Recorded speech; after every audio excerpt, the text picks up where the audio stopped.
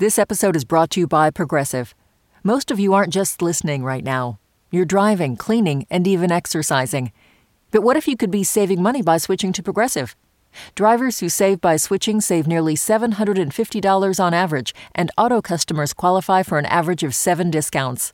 Multitask right now. Quote today at Progressive.com. Progressive Casualty Insurance Company and Affiliates. National average 12-month savings of $744 by new customers surveyed who saved with Progressive between June 2022 and May 2023.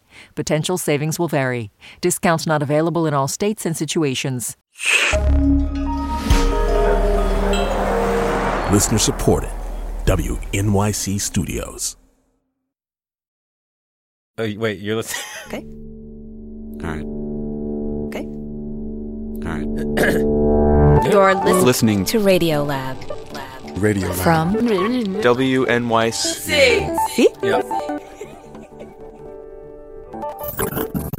Hi, I'm Lulu Miller. I'm Latif Nasser. This is Radio Lab. And for the last 5 or so months in this country, but I mean really the last 50 years in this country, abortion has been in the news constantly in this one very specific way that you are no doubt familiar with. 2 camps, one wants to restrict abortion access, one wants to open it up, and they just battle back and forth, back and forth, back and forth.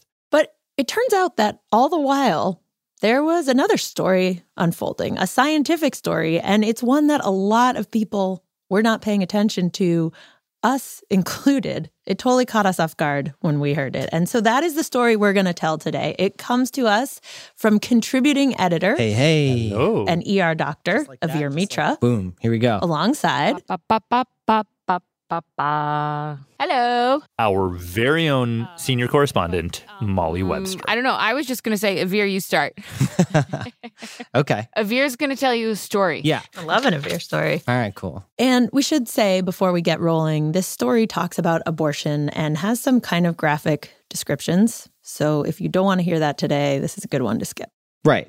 So I guess this one started because for me growing up, my mom, she's a OB-GYN, and I just remember her telling me about stories of her performing abortions back in her day.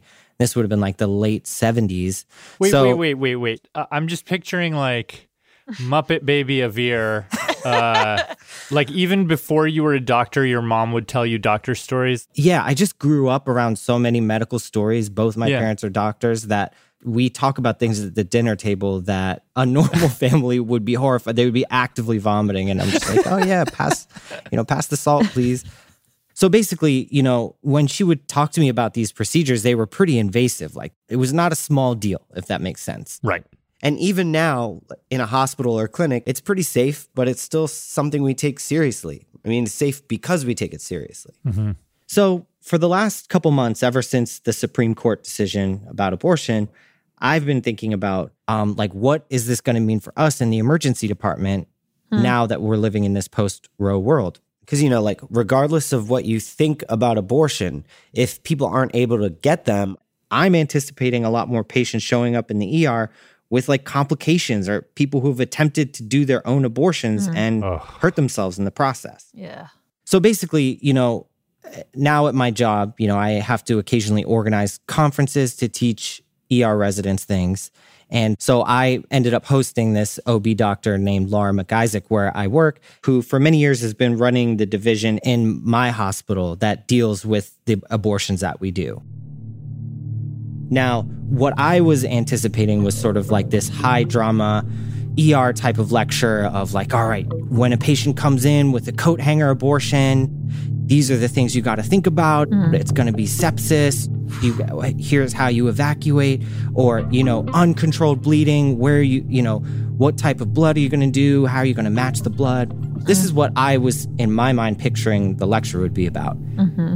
But it actually wasn't like that at all. What she sort of talked about ended up kind of blowing my mind in a completely different way. Huh. So, hey, how's it going? I'm good. How are you? Hello. I emailed Molly and I was like, Molly, Laura, hi. Good handshake. Let's just go talk to her. I'm so glad that it was more interesting than you expected. And basically she told us, while we've all been arguing about the politics, the legality, and the morality of abortion, the actual practice of it has been really on its own trajectory. Since I've been doing this work, it's changed probably more than any other thing I can think of. For the majority of abortions happening today, we're not talking about surgeries. No, it's with the medications to induce abortion, pills. And while I knew that you can take pills to induce an abortion, I hadn't really thought about how much this really does change everything about what it means to get an abortion. And how much of that has really just happened in the past few years since COVID. And in a weird way, because of COVID. Okay, so the story starts back in the 80s. Roe v. Wade just happened, and you have greater access to abortions. And the way that we did abortions was surgically, right? So it was like the woman, is put on a table, she's given anesthesia. Someone actually had to go into a woman, into the cervix, and pull out the growing embryo or the growing fetus. And that's just sort of the way it was. Yeah. Until two things start happening on opposite sides of the world. The first one is in Brazil. So in Brazil, abortion was illegal. And Brazilian women, when they would have an unwanted pregnancy, right, they would go into a pharmacy and they saw on these ulcer drugs that there was a little sign that says don't take this in pregnancy. Oh, interesting. So they started taking it. And surprisingly, it worked. It would cause an abortion. And how does that work? How does it do that? Well, so that drug, it's called misoprostol. Misoprostol is a prostaglandin, and prostaglandin is something that we make in our body, and it does a bunch of different things all over the body. One of them is healing ulcers, but another one in the uterus, it causes it to basically contract. That's it. And so if you're pregnant, that can just basically make the uterus flush the embryo out. So it just basically physically ejects it. Mm-hmm. And so it induced abortions, but no one really knew how much to take and stuff. And it was do I take it in my mouth? Should I shove it up my vagina and get it near my cervix or my uterus? No one knows. Sure. So really what they were seeing is that sometimes it didn't work. Right. So that's misoprostol, which works some of the time. Okay, right. So meanwhile, while all this is happening, in France, you have a Dr. Etienne-Emile Beaulieu, and his whole idea was in the early stages of pregnancy and throughout pregnancy, we really need progesterone. Right, because progesterone helps the uterus build up a thick layer of bloody tissue that can support a possible pregnancy. And the embryo, needs to implant into that tissue. And so he was if we know that the body has to amp up progesterone in order to facilitate a pregnancy, what if I did something that interrupted that? Oh. And so he and his research team develop this drug called RU486, otherwise known as mifepristone. So mifepristone is basically a progesterone blocker. And so when you take mifepristone, that layer can't grow. And essentially that signals the body to shed that layer. Then essentially you're just saying you just say, nope. No place for you to implant here. Move along. So that's mifepristone. There's one problem though, which is that mifepristone will cause the uterus to be an unfriendly place for the embryo, but it won't then actually expel that embryo. And so you need to combine something with mifepristone to make it flush out the uterus. So then the doctors in France are wait a second, we're hearing about this ulcer drug in Brazil that's kind of doing what we need. And so what if we take that and combine the two? Because then the misoprostol would get your uterus to force out the stuff that has dropped off the edges of your uterus. Yep. Oh, that's very vivid and clear. Okay, yeah. Yeah. And then when they combine these two, what they see is a 95% success rate, and it's very safe. Et voila, they created the abortion pill. Okay, so in 2000, the Mifi-Miso pill combo comes to the market in the United States. Oh, wow. So that's years later. Yeah, so basically, there was scientific testing we had to do in the States, but then there was also all this politics because it is an abortion drug. But eventually they get approved, though even then there were still all these hoops that doctors were jumping through to get it to patients. Yeah. Like what? So, like, for example, doctors would run all of these tests. You had to check a blood count. This is Laura McIsaac again. So you'd have to draw blood. To make sure, is this person anemic? We used to do a blood type. Check their liver function. Do an ultrasound and make sure that it was not an ectopic pregnancy. Every once in a while, a pregnancy will implant somewhere outside of the uterus. If it's in a fallopian tube, that as it grows, it will rupture the mom's fallopian tube. And these pills do work for that or don't work for that? No, it wouldn't work for that. It would not. Yeah. No, because you are flushing out the uterus, but if the embryo is not in the uterus, it's just going to keep growing. Right. And so that's like a super dangerous situation that that this situation can happen in any pregnancy, but it can also happen, in this type of scenario. Right. And I should say that, you didn't have to do all these tests. Doctors sort of just did them out of precaution. But there were some things that doctors had to do. Like the FDA rule was that they actually had to give the patient the pills in the office, like sit there and watch the patients take the pills. Like literally watch them ingest the pills in their mouth. Yeah, exactly. Is this all in one visit, or are we at multiple visits at this point to get all of that done? Yeah, it initially could take 2 visits. Wait, so why all the regulations and the testing? Was it because of politics or because of science safety stuff? Well, there was a little bit, some of it was politics, but then you also have to remember, like, the day before these pills came out, the abortion was a surgery. We can't forget that reproductive events, abortion, miscarriage, childbirth, can be fatal. Right? I mean, Laura was like, don't get me wrong, most of the time these things go fine. Totally. But when it doesn't, it is scary and you have to act fast and the light bulbs have to go on and say, something's not right here. Why does she have a fever? She might be septic. I'm not going to leave her side till I figure this out. So it's not like bad shit never happens. And honestly, even when everything's going right, there's like you're heavy bleeding. Right. There's uterine contractions. Yeah. There could be vomiting or diarrhea. It's a full body experience that can feel and be scary, even if it ends up being okay. And for folks where it's not okay, like they'd have to get themselves to a hospital or a doctor or even get a surgical abortion to like complete the procedure.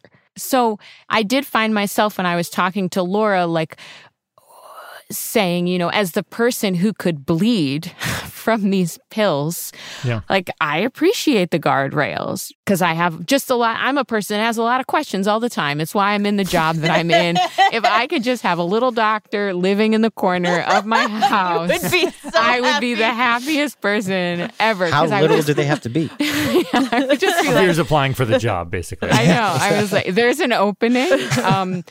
So I would be the happiest person, so I understand like knowledge satiation. Totally. The one thing with all these guardrails, though, is that guardrails do make it hard to get these pills to patients, right? You're missing work for all of these visits. All these tests are expensive. Yeah.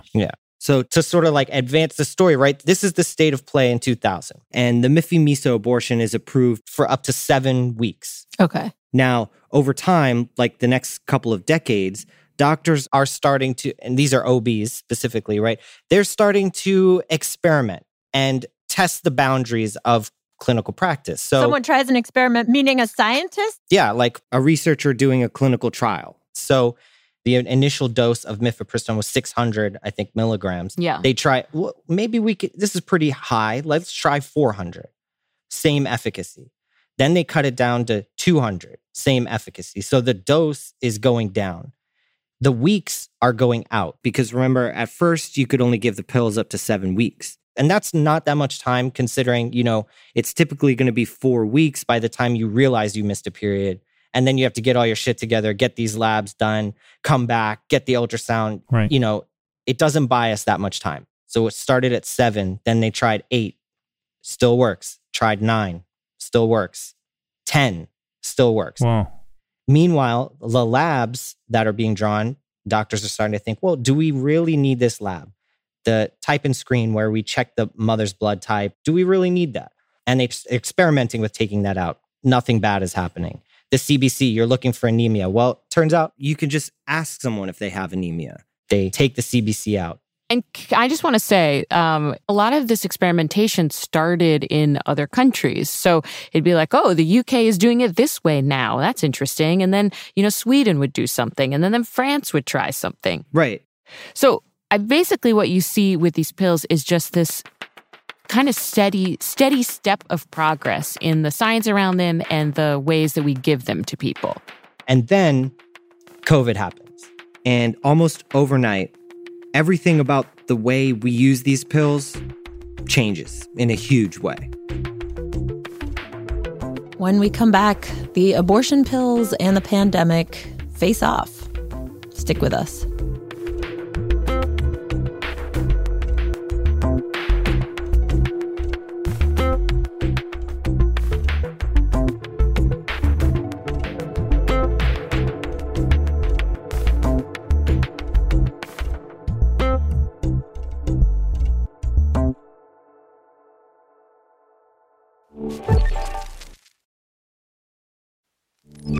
Radiolab is supported by BetterHelp. Whether it's already 2 a.m. on a fun night out, graduation time, a new year, we can find ourselves wishing we had more time, wondering where it all went. But there's a question. If we were magically given that time back, what would we do with it? Perhaps you'd spend more time with a friend that you've lost touch with, or petting your dog, or just noticing the sweetness of doing nothing. The best way to let those special things into your life is to know what's important to you so that you can make it a priority going forward. A therapist can guide you through the process of defining your values and understanding your priorities so you know what things you can spend your time on that will really fulfill you. BetterHelp offers convenient, affordable online therapy that comes to you. Start the process in minutes and switch therapists anytime. Learn how to make time for what makes you happy with BetterHelp.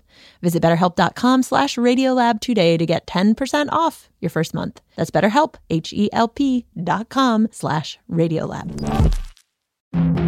This week on the New Yorker Radio Hour, a young writer attaches himself to a rising star in politics named Barack Obama. Interesting guy, speaks in what sound like paragraphs. Very good posture, that guy. Enviable posture. I am a writer, and I have this very slight hunch, and he has none of that.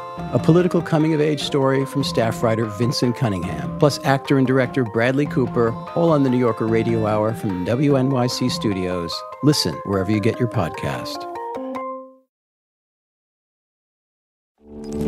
Lulu. Latif. Avir. Molly. Radiolab. Okay, so now it's the beginning of 2020, and these pills are around. They're becoming more and more common. Yeah, so nearly half of abortions in the United States are happening because of these pills.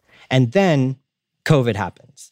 Everything changes. Women still need to have abortions, and the ACLU leads a lawsuit against the FDA, basically saying that forcing patients to come into the office to get these pills poses a huge medical risk to both the doctor and the patient. Now, because of COVID. Because of COVID. Right. And they win. So now patients don't have to come into the office to get these pills. Yeah. And on top of that, doctors did away with ultrasounds and testing for all but the most high-risk patients. So now all of a sudden, the majority of abortions are happening over video chat. They're essentially becoming like, quote, no touch. No touch abortion. That's Laura McIsaac again.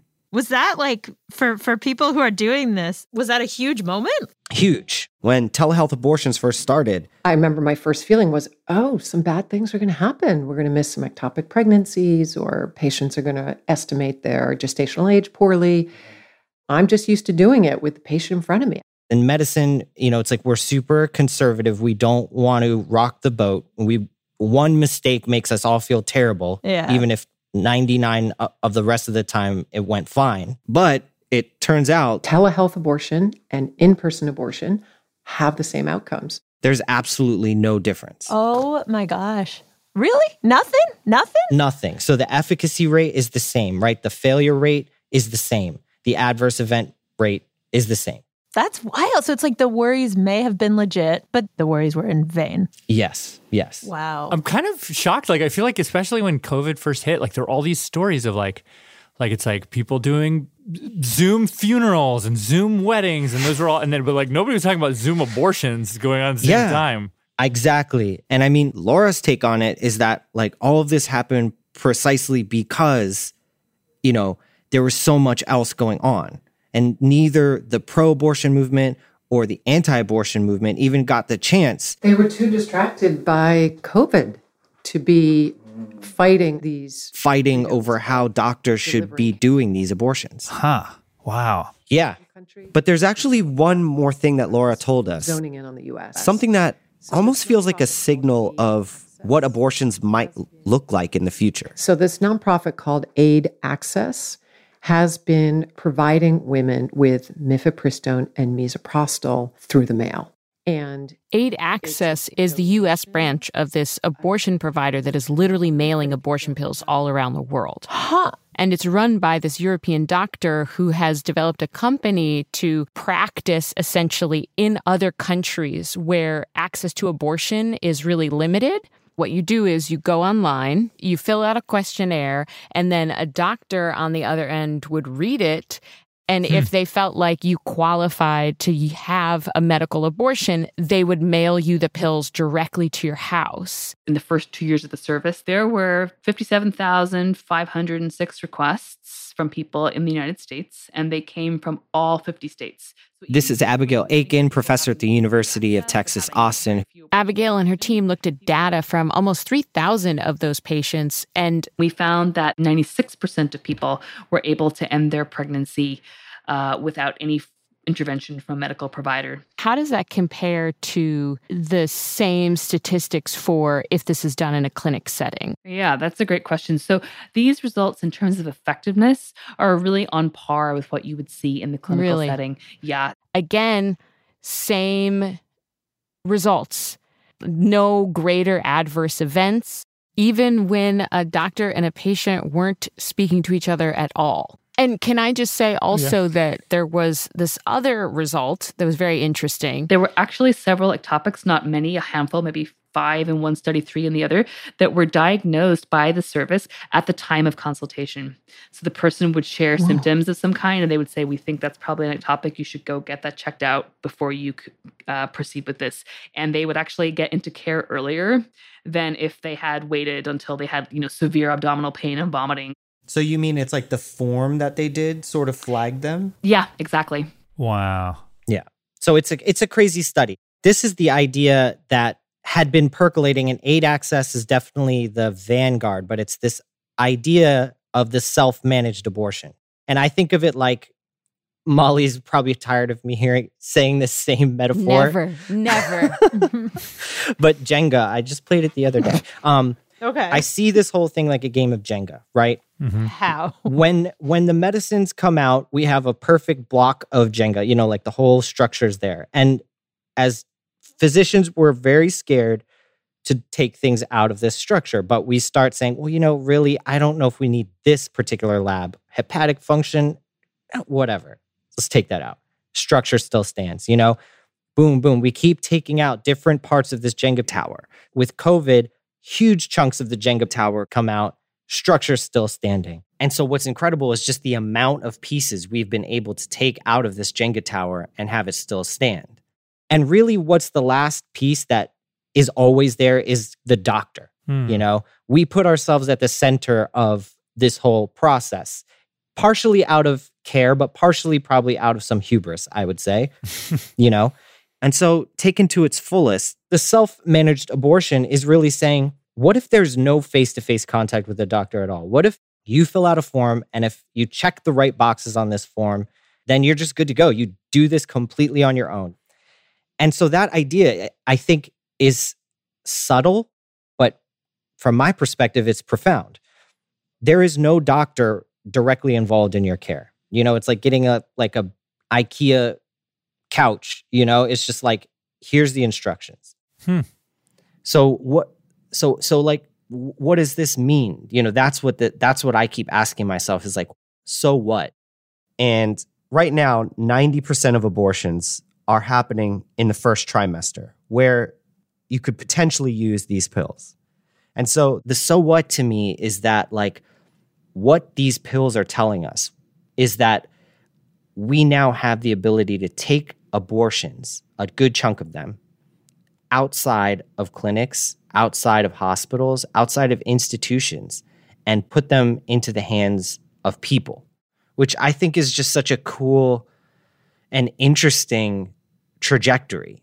That said, one thing I think important to note is that we're talking about abortions with pills, but there are a chunk of people for whom that doesn't apply at all. They need to get the old school, surgical abortion, and that's fine.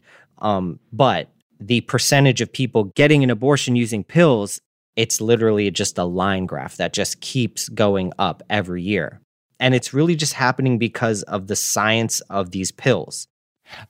Can I just say, it's like so funny to hear you both tell this story, because it's like we're so used to every story about abortion. It's all about the politics. It's like so politically drenched. It's like every single little detail about it is like a culture war. But what you're telling is like the story that seems like there's no politics in it, really, right? Or very little, which is kind of surprising to me. It's like making me do a double take, kind of.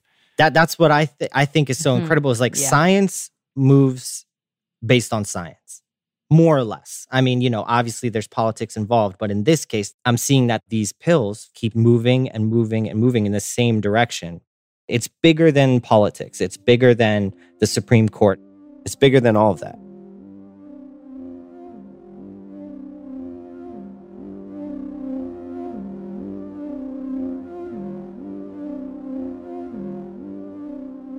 Contributing editor of Veer Mitra and senior correspondent Molly Webster.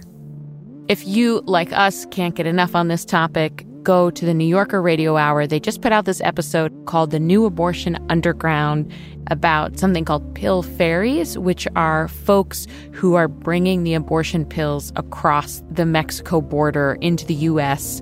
It's a great story. It's well done. Go check it out.